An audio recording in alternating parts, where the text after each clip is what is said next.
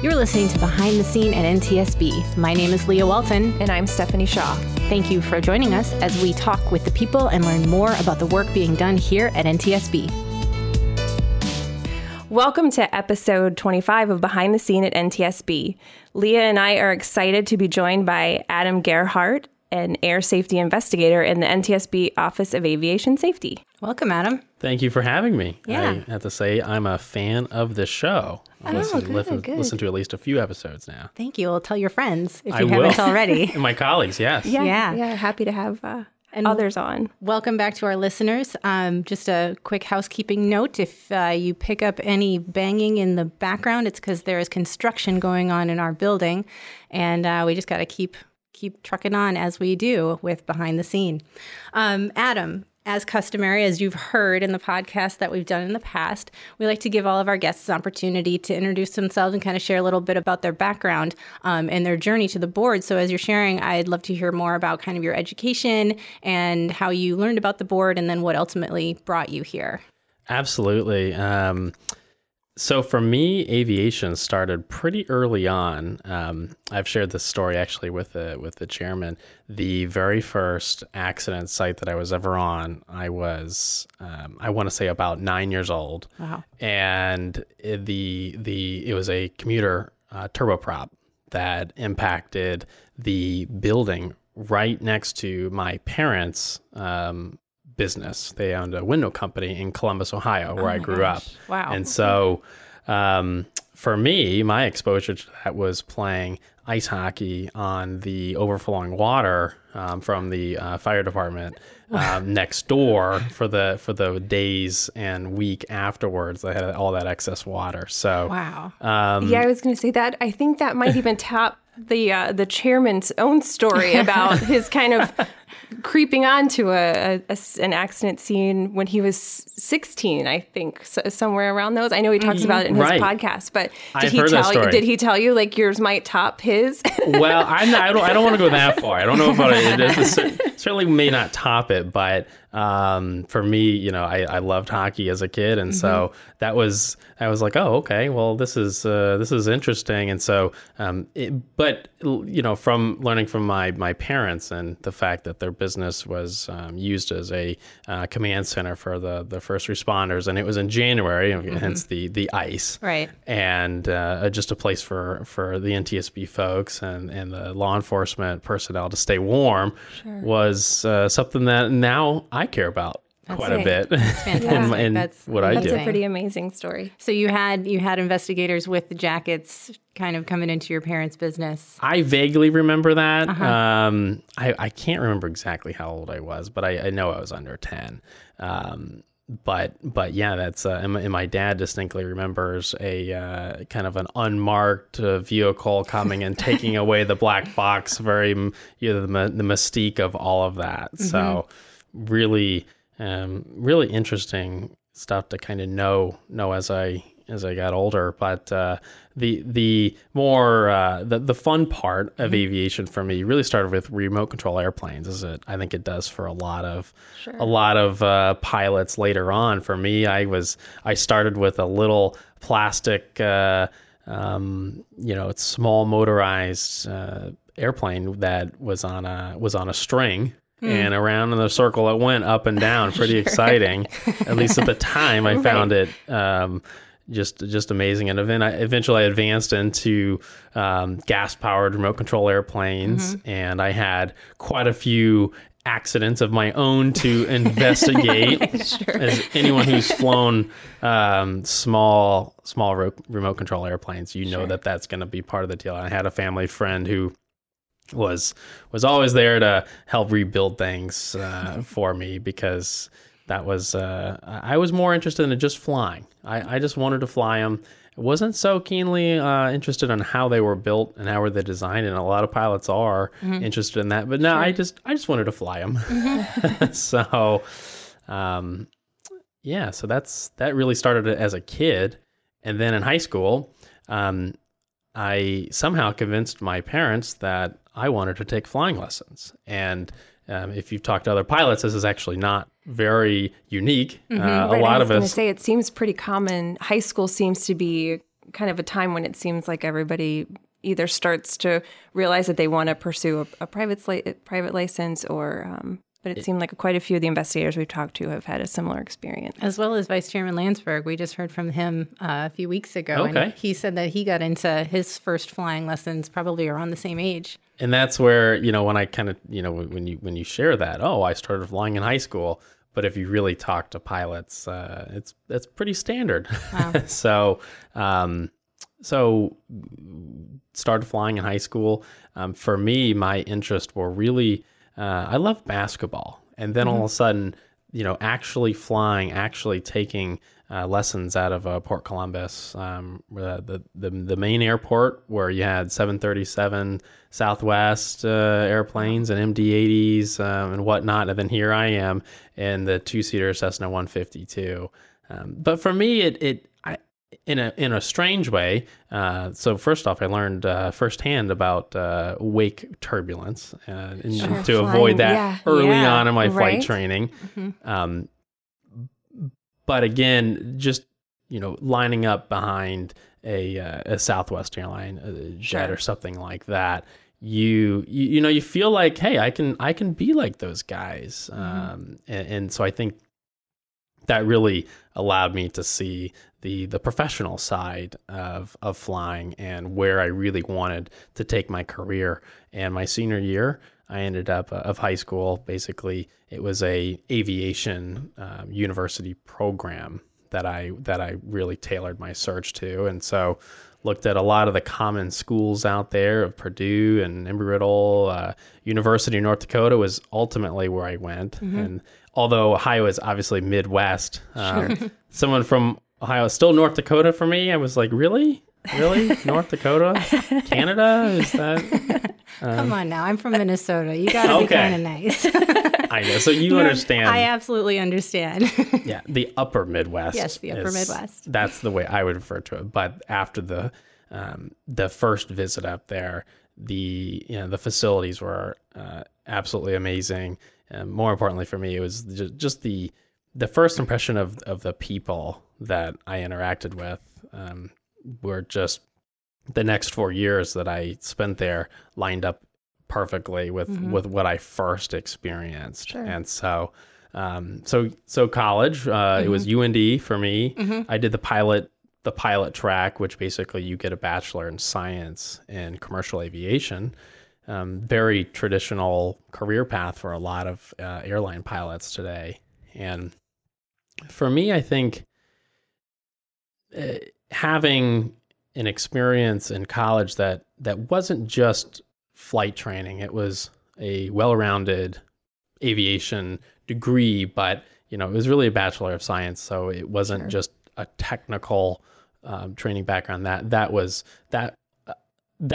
probably the most important thing for me. Was I'm going to get a solid aviation education, but I'm also going to get something that's well-rounded, a traditional college experience as well. So being from Columbus football, the Ohio State University, obviously big fan there. Sorry to all the Michigan fans out there. So while you were in UND, how often were you going up in an airplane during the program? Was that kind of part of it, or was it something that you just kind of did extracurricularly? It's built in. It's almost like a seamless part of the major. Okay. Which is really great, because the way I equate it is it's not a perfect analogy, none are, but if you're a chemistry major or something like that, you're going to have your labs built in the morning or afternoon 3 times a week, maybe 2 times, maybe 4 times. Okay. And that's what it is was for me in the pilot majors. And so instead of going into another building, I would go out to the airport, and my flight instructor and I would go flying. Sounds like an amazing experience. I know. Yeah. It is. And if the weather's bad, which in North Dakota, insert common joke here. It's something we have, I say we, because I eventually became a flight instructor, tons of flight simulators. And so that was another keen advantage of going to a place that had, the simulators built in, where you can land on that field with an engine fire, something that you're not going to do in the real airplane. On at least more than once. Sure. So, Right. yeah. So when you graduated undergrad, how many flight hours did you graduate with? I want to say I probably had around 200 or 250 total hours. And so I graduated with a commercial pilot's license and multi-engine ratings, instrument rating, and flight instructor, a flight instructor certificate. And that last one there that's really the key to launch your pilot career, your aviation career, really. And so UND for me, I always knew, the airline pilot was a career track, obviously, a very common one, and something that I always knew I wanted to experience it, but I never really headed in with the intention of, hey, I want to be a 777 captain. Great. It just seemed more of a mirage to me. And, back in, I graduated in 2008. And so, getting into aviation, you obviously had the, tragedies of September 11th, and then you had airline bankruptcies, and then you had the financial crisis. And so the realities of aviation, for people who were close to my era of graduating, it was a different, it's a different time than what we have today of the pilot shortage, particularly at the regional level. So that was where I was happy of what are my broad opportunities here. And the NTSB was never, and we have a lot of people that I've met, the colleagues of, I want to work at the NTSB. It's NTSB or bust. And that's great, and some of us have made it here. But for me, it never was quite that linear in the sense of, I'm going to go to UND, I'm going to fly for the airlines, and then I'm going to go work at the NTSB because there are no guarantees, and there are only about 50 or so of my colleagues. So that's something that I always say, a common question at Oshkosh is, how do I get a job at the NTSB? And it's a great question. And my answer is generally, there are so many different ways to contribute to aviation safety outside of the safety board. And if you eventually come and work for us and join the team, outstanding. But it's something where don't set yourself up for that, NTSB or bust scenario, because there's so many different amazing opportunities out there. Yeah, because many people may not realize we are a relatively small agency. There's 420 of us are somewhere around there right now. But like you said, there's only a small portion of that is the aviation safety field. And I was looking before we before we talked to you to see if we had it. I know we have some open positions here, but none of them, interestingly enough, are any aviation positions right now. But it's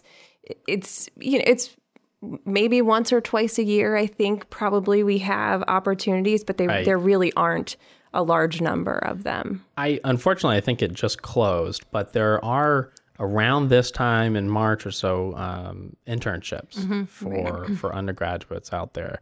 So USA Jobs, keep your eyes, set up the filter for NTSB and that's right. get the email. So again, not to imply that it's a lost hope. Hey, I'm sitting here. So Yep, and that that's a nice opportunity for us to plug all of our social media channels because we do post our job postings on LinkedIn. We tweet them. We sometimes share them.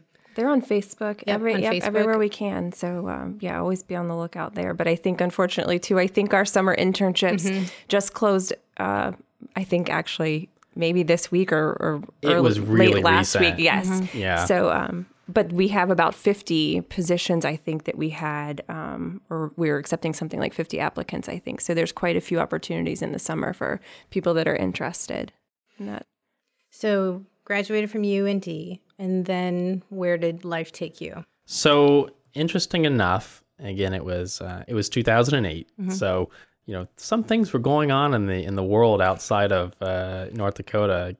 So I had a lot of interviews set up in 2000. I was a tour guide at UND, so I would speak with the chief pilot of this regional airline or that regional airline. It was a great job to to be able to network in that way. And lots of promises. Hey, you can, you're going to come right in, you'll work, you'll get hired, fly the CRJ 200 or the Saab 340 back in those days of the common airframe. And, when I graduated, there was furloughs going on. So pilots were going in the opposite direction of what we wanted. So, I wouldn't change anything for the world because shortly after graduate, I actually went to China with my wife. We ended up working at the Civil Aviation University of China, the CAUC. Wow. UND has a very large, at that time, they had a large contract with a few different Chinese airlines to do their cadet pilot training program. So before these students actually arrived in North Dakota, they start at this university. And so near my graduation, I mentioned to some leadership at the university, hey, have you ever heard of a flight instructor going to China and working over there and doing ground school? I never wanted to fly over there. It was something where it was ground school only. And so I ended up becoming one of the first flight instructors to ever go to China. Oh my gosh. That's and amazing. Luckily for me, my wife majored in international relations and Chinese. Oh, wow. So you guys were a perfect team to go over there. Yeah, because so I can order, chicken or beef or green beans or another drink, but that was it for me for Chinese language skills. But she really guided us around everywhere, and it was we actually got married 3 days before we left for China. So Well, that's quite the honeymoon that you took then. it was. And that's what people say, a full year honeymoon. Yeah. Probably wasn't like that, huh? It wasn't. It was an amazing experience. The university treated us just amazing. And I ended up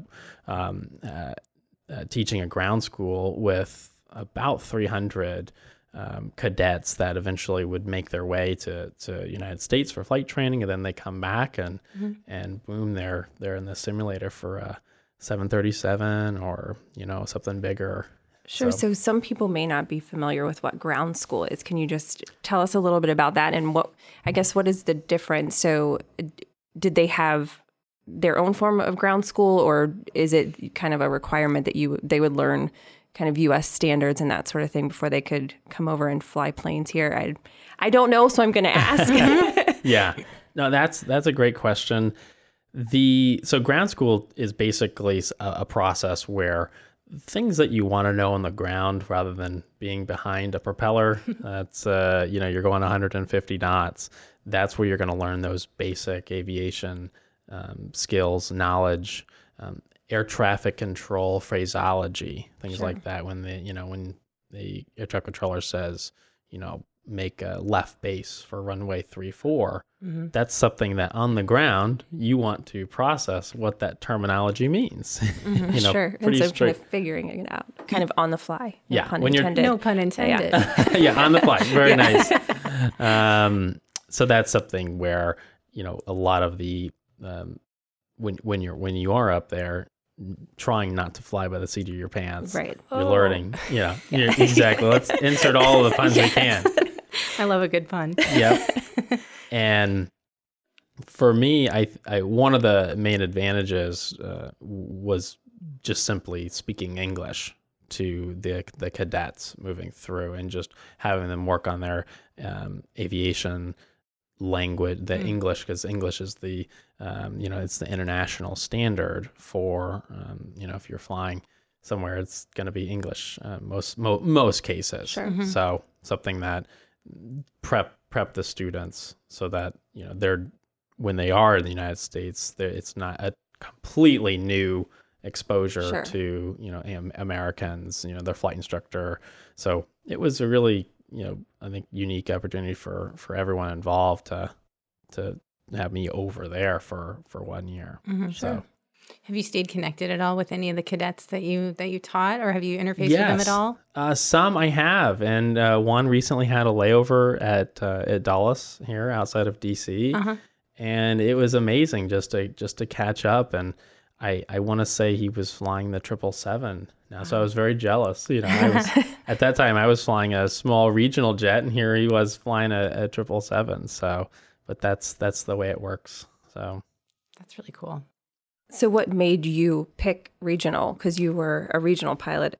Right. In the midst of your, after, I think, I would assume when you came back to the U.S. Right. So I had experience flight instructing. Then I went to China, came back, did a little more flight instruction, built time up. I got hired around my 1,500 hour mark. So that's, that's a shifting scale of, how many hours did you get hired with? Oh, in my day, you had to have 4,000 hours. And, back then you had to have 200 hours, so it's, I was more on that, the industry at that time wanted about 1,000 to 1,500 hours. And this was before the recent, it's not so recent anymore, but now you need 1,500 hours to fly in an airline environment or 1,000 hours if you come from a university environment or a military background. Mm-hmm. So pretty in line with those, those experience levels. And I really wanted to fly a jet or a transport, not just a jet, but a transport category airplane in a crew environment. I felt like that was something that UND just preps you for. And really the professionalism behind it. That's something for me.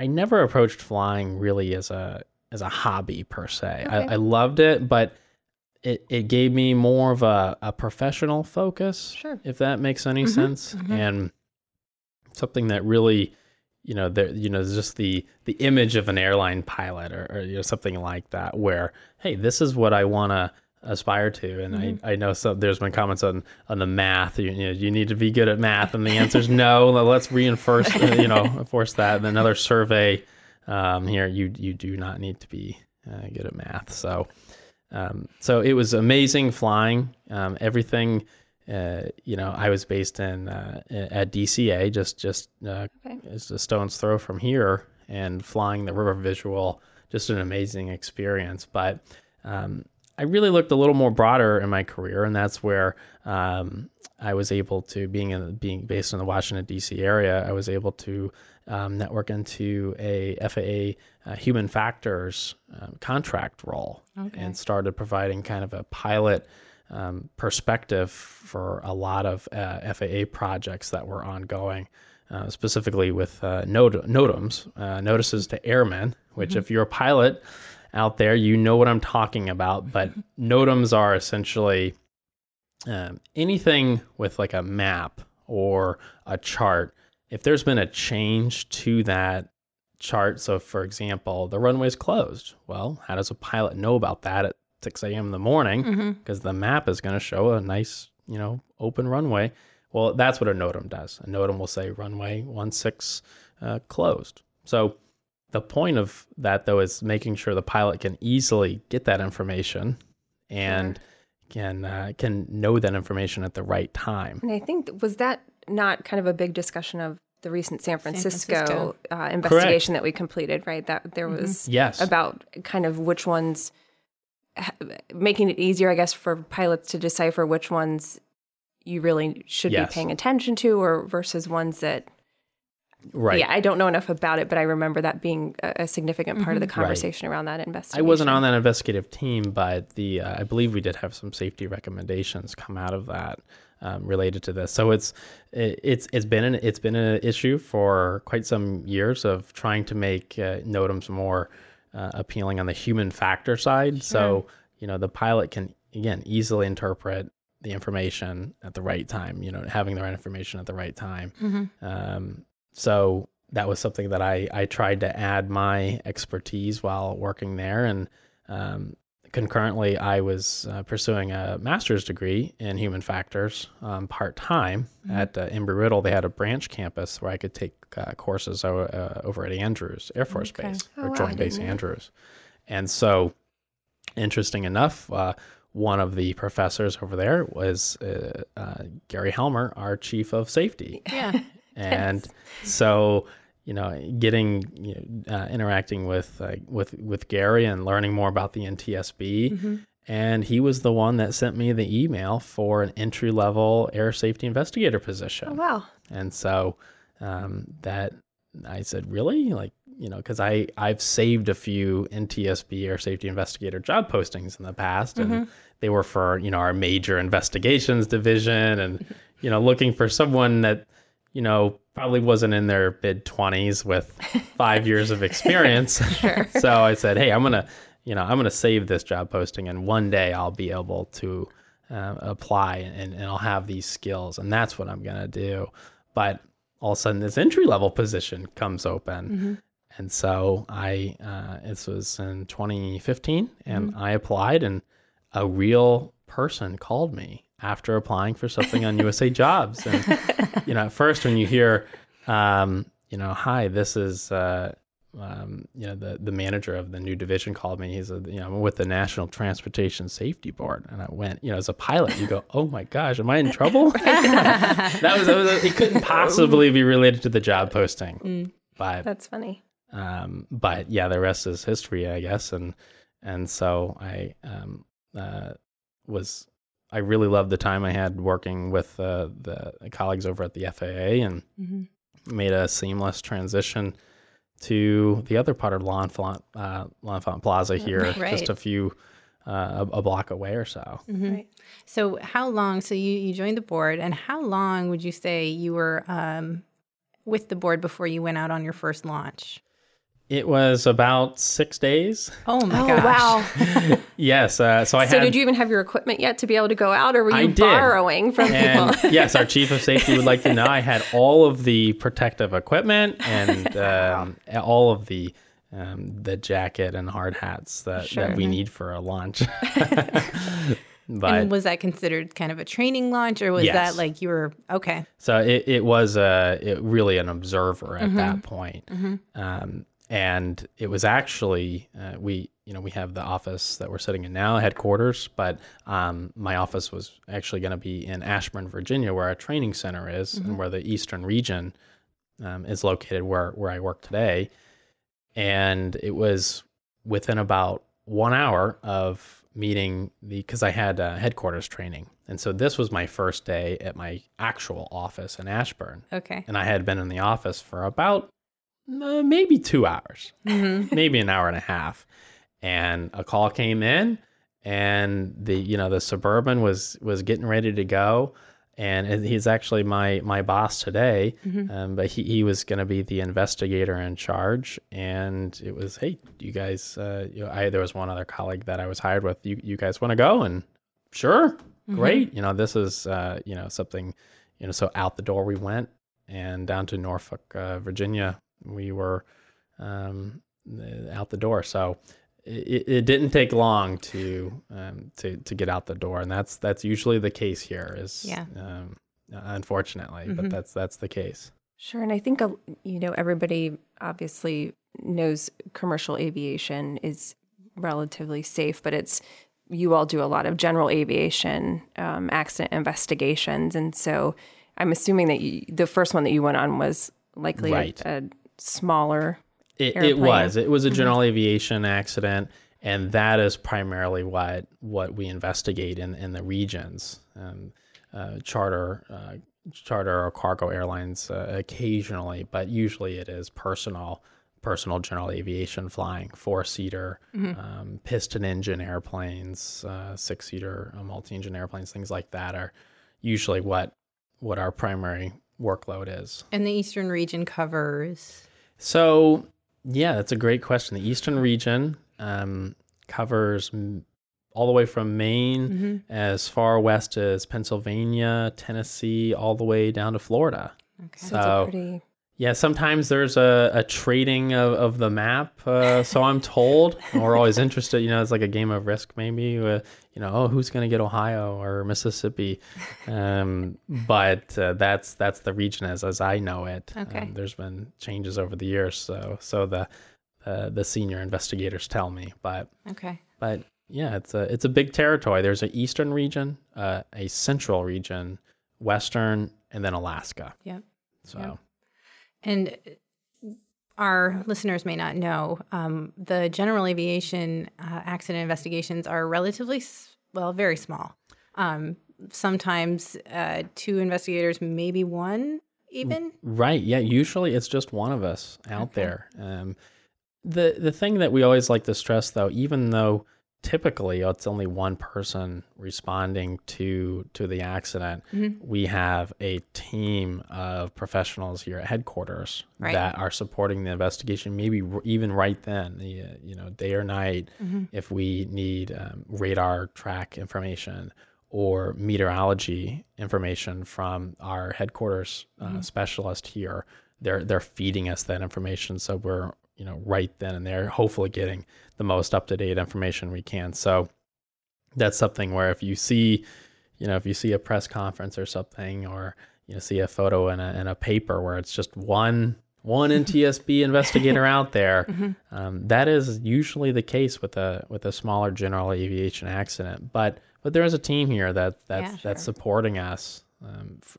So behind the scenes is exactly the podcast. Yeah, exactly. And it's not just on the like you said, meteorology or other technology, but the media relations team. There's a media relations contact that's assigned to every single accident investigation that's going on, and they're the ones that can work with the media, because we get a lot of inquiries of the local media wanting to know the details and the information about the accident. And so, you are but one person, and while you can interface with the media and stuff, it's also helpful to have our team here at headquarters to be ready to support and answer questions or give them just whatever information that we can share. Absolutely. And that's where, having that assistance, whether it's for media or, our transportation disaster assistance group with families, and making sure we're providing as much information as possible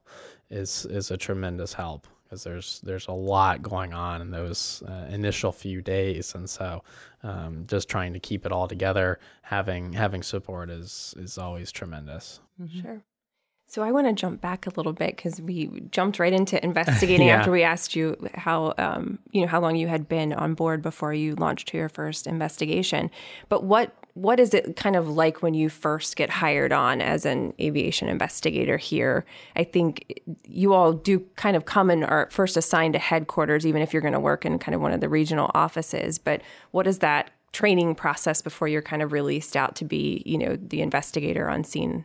Right. So for me, I came to the board and I was hired into the General Aviation Accident Investigation Division. And so with that group and that's a traditional pathway now and I was among one of the first group of investigators hired through this pipeline. And so basically the training, initially, you're going to have traditional 5 days or so of sitting down and speaking with different managers of different divisions, learning this is what my group does, this is what my group does, and it's great to get that exposure. Here's the lay of the land for NTSB, but then in the general aviation group that I was in, you handle a lot of what we call CA investigations, or data collection accident investigations. So they are accidents, but they traditionally involve cases where the circumstances are known from the very initial stages of the investigations. Thankfully, there are no fatalities or only minor injuries in cases, because the NTSB on the aviation side, we are charged by Congress to investigate every accident that occurs in the United States. And so in that process, you are working with your manager, working with senior investigators with supervision, but you are in charge of these investigations that are more straightforward in a sense, but you're getting that exposure early on. And then for the unfortunate ones where there are fatalities, where we are going to launch, you launch with an investigator, and you're there basically contributing in whatever way that investigator needs you, learning and really that jump seat, so to speak. And it's just invaluable experience, because eventually you're working towards the day where you're going to be the investigator in charge. And that's the role that I'm in today. And so having that background, I think I launched on at least 15 or 16 launches for general aviation airplanes before I became an investigator in charge. Okay. Wow. So you're getting, depending upon the path line, we do have some folks who are experienced in the field, more of a senior hire. Their path to the investigator in charge role may be a little bit quicker, but if you're coming in through the entry-level role, you're going to get that exposure, learn from senior investigators, so that when you're put in the hot seat, you're going to be ready to go. I know it's amazing. I think so. When we release this podcast, we'll be in the middle, I think, of an aviation investigation 101 course that our aviation investigators and staff put on a couple times a year. I think the next one will be in July. But is that something that you all also sit through Absolutely. as part of your training as well, right? Yep, absolutely. That's something that I know that I sat through it. I want to say that every investigator sits through AS 101, as we call it, and it's a 2-week comprehensive course on really it's just a tremendous use of case studies from my experience of what it was of.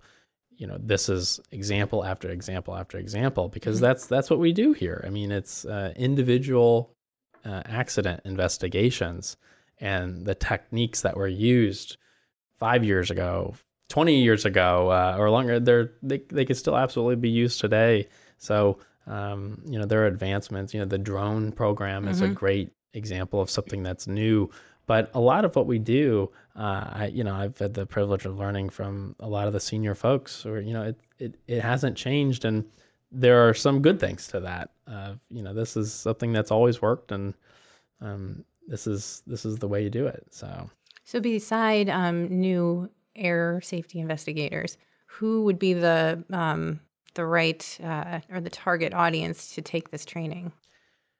Well, yeah, that's a good question. I think if you are a industry professional where you will have some sort of interaction with incident evaluation, or you're part of an operator that should have an accident response plan, maybe you have aircraft where unfortunately, if something does happen, you're going to want to have someone in your organization, ideally, and of course it doesn't always happen, but if you've been through this course, you're going to understand the NTSB party system, for example, where you're going to have, you're going to play a role there in the investigation. And if you've been through this course, you can see how we work, and it's not a secret. It's transparent of how that system works, of developing the facts together.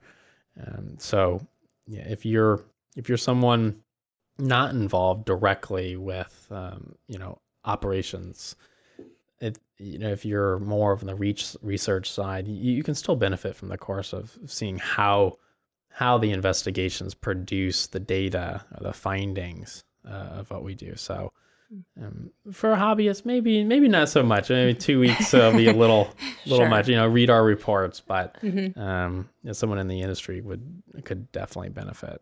And if anybody's interested in more on that course, they can always go to ntsb.gov. And if you go to the bottom of our homepage, there's a little link to the training center, and it will get them more information on AS 101 and some of the others that are being offered as well.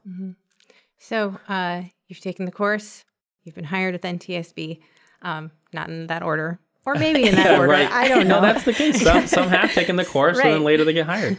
But you are now the air safety investigator, and you are launched as, let's say, the IIC. What is it that you are going out to do, and what are you looking for, and how does that kind of happen? Right. No, that's a great question. So you're on call, and you get that phone call from the duty officer, which is usually just a colleague. We rotate through that schedule, and you basically, you're given a hopefully an airplane type. Sometimes you don't even know that though. Sure. The location, the best as it's known, and then from there you're basically booking travel to get to that site as fast as possible.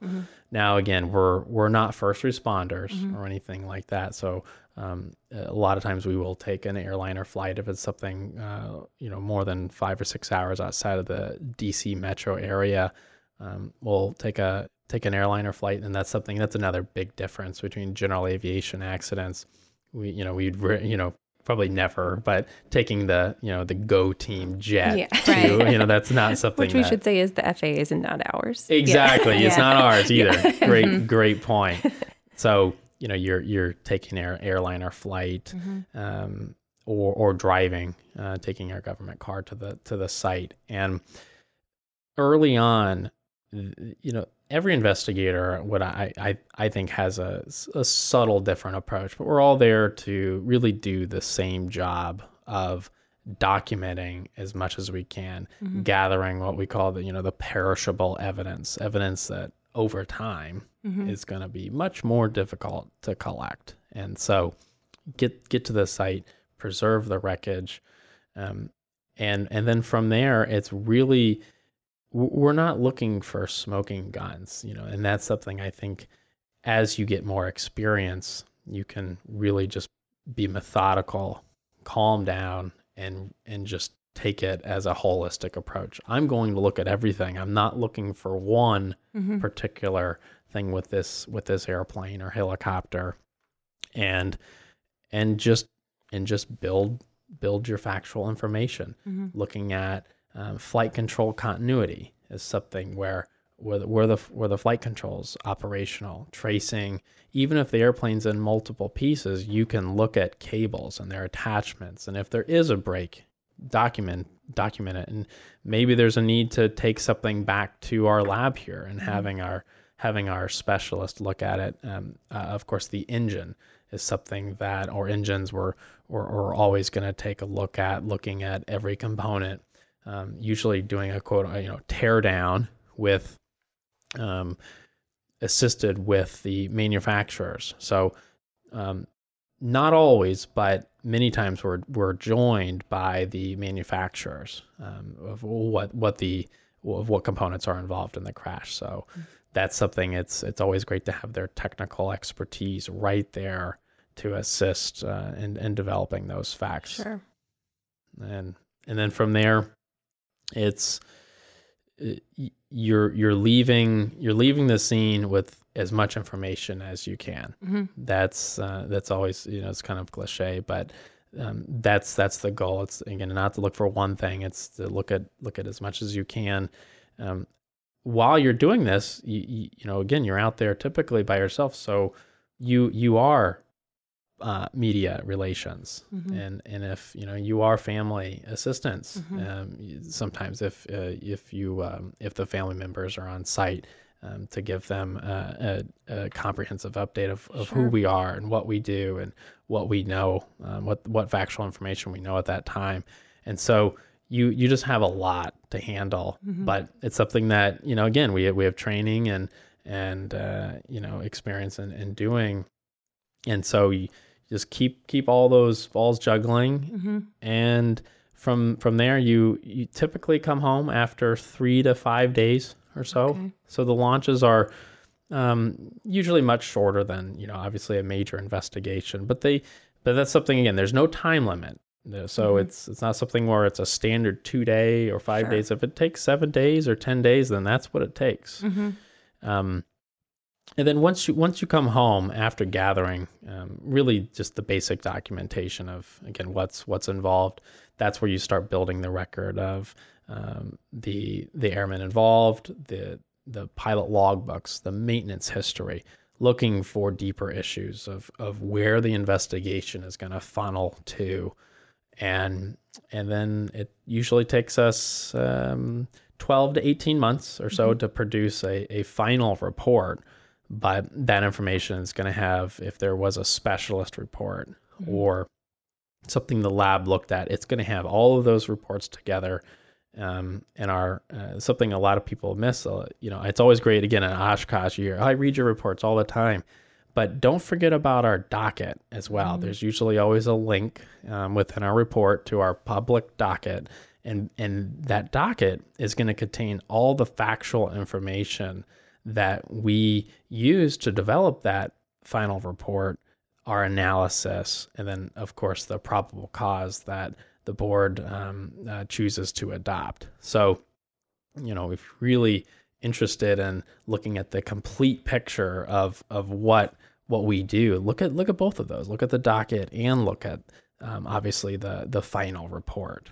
So, and again, all of that's accessible and public on our webpage. I think in the middle of our web homepage, actually, I think there's a link right in the middle. That's right. To the dockets, and it's not just for aviation. There, you can see that for all of our investigations and all of the modes. Yeah. So you've been here for 4 years. Yeah, I guess it's 4 years. Math. Yeah, exactly. But I could still be a pilot. Yep. It was under 5, so I can do it. Okay. Yeah. What so far has amazed you the most about your experience here at NTSB? Ooh, that's a tough one. I think it may be the entrepreneurial side of how you can approach your job. And there are, of course, policies and standards, but we try not to put boxes on the investigation of, hey, look in this box, and that's what we do, and move on. You really want to make sure you're not missing the forest through the trees or whatever, insert analogy here. And that was something that it took me, it took at least a few years to really look at this and go, step back and say, well, wow, like what am I missing here? And you have that flexibility and freedom as the investigator in charge to really take a broad, holistic approach to the investigation, and to really look, what are the facts telling you? It's not just square peg, a hammer here. We're just turning out an assembly line. It's something where you use your background, work with your colleagues. We're constantly in the office discussing the accidents and what we've come back from the field with. Sure. And so not having a prescriptive approach, I think, and many times can help us with coming to the right conclusions. So that's been something. Oh, the NTSB, it has this, as a pilot, you have this. I think many pilots do. Maybe it's just me. I don't know. But you have like a gold seal of the NTSB, and it's it's such a respected organization. And once you get behind the scenes, though, you see that just individual people make up the it sounds silly, but we're just a bunch of individuals here using our background and using as much information as we can to come to the right findings and conclusions. And obviously safety is that's the top of the pyramid of what it's all to prevent the next accident, to put us out of a job. That would be great. Yeah. So I have a question for you. So a lot of times, working here, and Leah and I do a lot with the NTSB's Most Wanted list, and there's unfortunately some issues that have been on there for a long time. I know the general aviation industry, we had loss of control on there for a while. Are there any areas, or as an instructor or as a pilot, where you kind of have this passion for promoting, something that you see happen wrong, or you wish pilots knew before they, found themselves in a situation that they couldn't get out of? Well, so obviously loss of control is a huge deal, particularly in the accidents that we work. Loss of control is one of the leading causes of general aviation accidents. I think more broadly, and it's something where on our current Most Wanted list, the flight data monitoring, is something that the airline community has adopted, at least now, and at this point, it's decades ago, and you've seen the dramatic improvement in the safety record.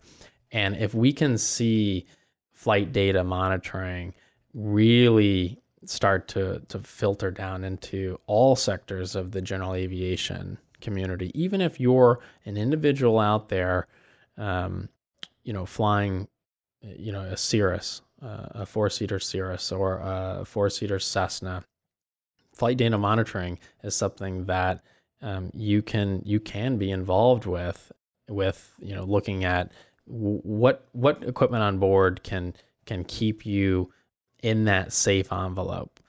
And if it's a university, so if you have a flight training department, are you using data from your airplanes to monitor what's going on, to see issues before they come to us, before they're accidents, before they're just incidents even? You're analyzing the data, you're making changes to your policies, you're adapting your training to what the data is showing you. For charter organizations, cargo and passenger, again, how are you using data to change your practices? And that's something that it's easier said than done. I understand that. I think a lot of our safety recommendations in this field, acknowledge that this is not some easy fix, but there's a clear path to implement this. And it's something that needs to be. I'm hoping that 10 years from now, this is something that we can look back and say this was the start of a new beginning. And general aviation safety is, it is a safe mode, but there's always room for improvement. Sure. Mm-hmm. Well, we're getting to the end of our podcast, so I want to thank our guest, Adam, for joining us today. Do you have any closing thoughts before we wrap up that you want to share with our audience?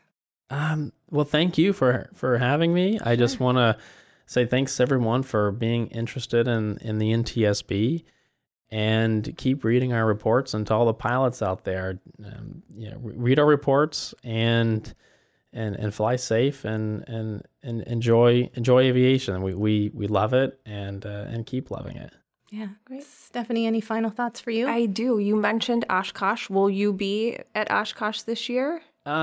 Still to be determined. Okay. We have baby 2 on the way going this summer, so we'll see the timeline there. But I hope to be.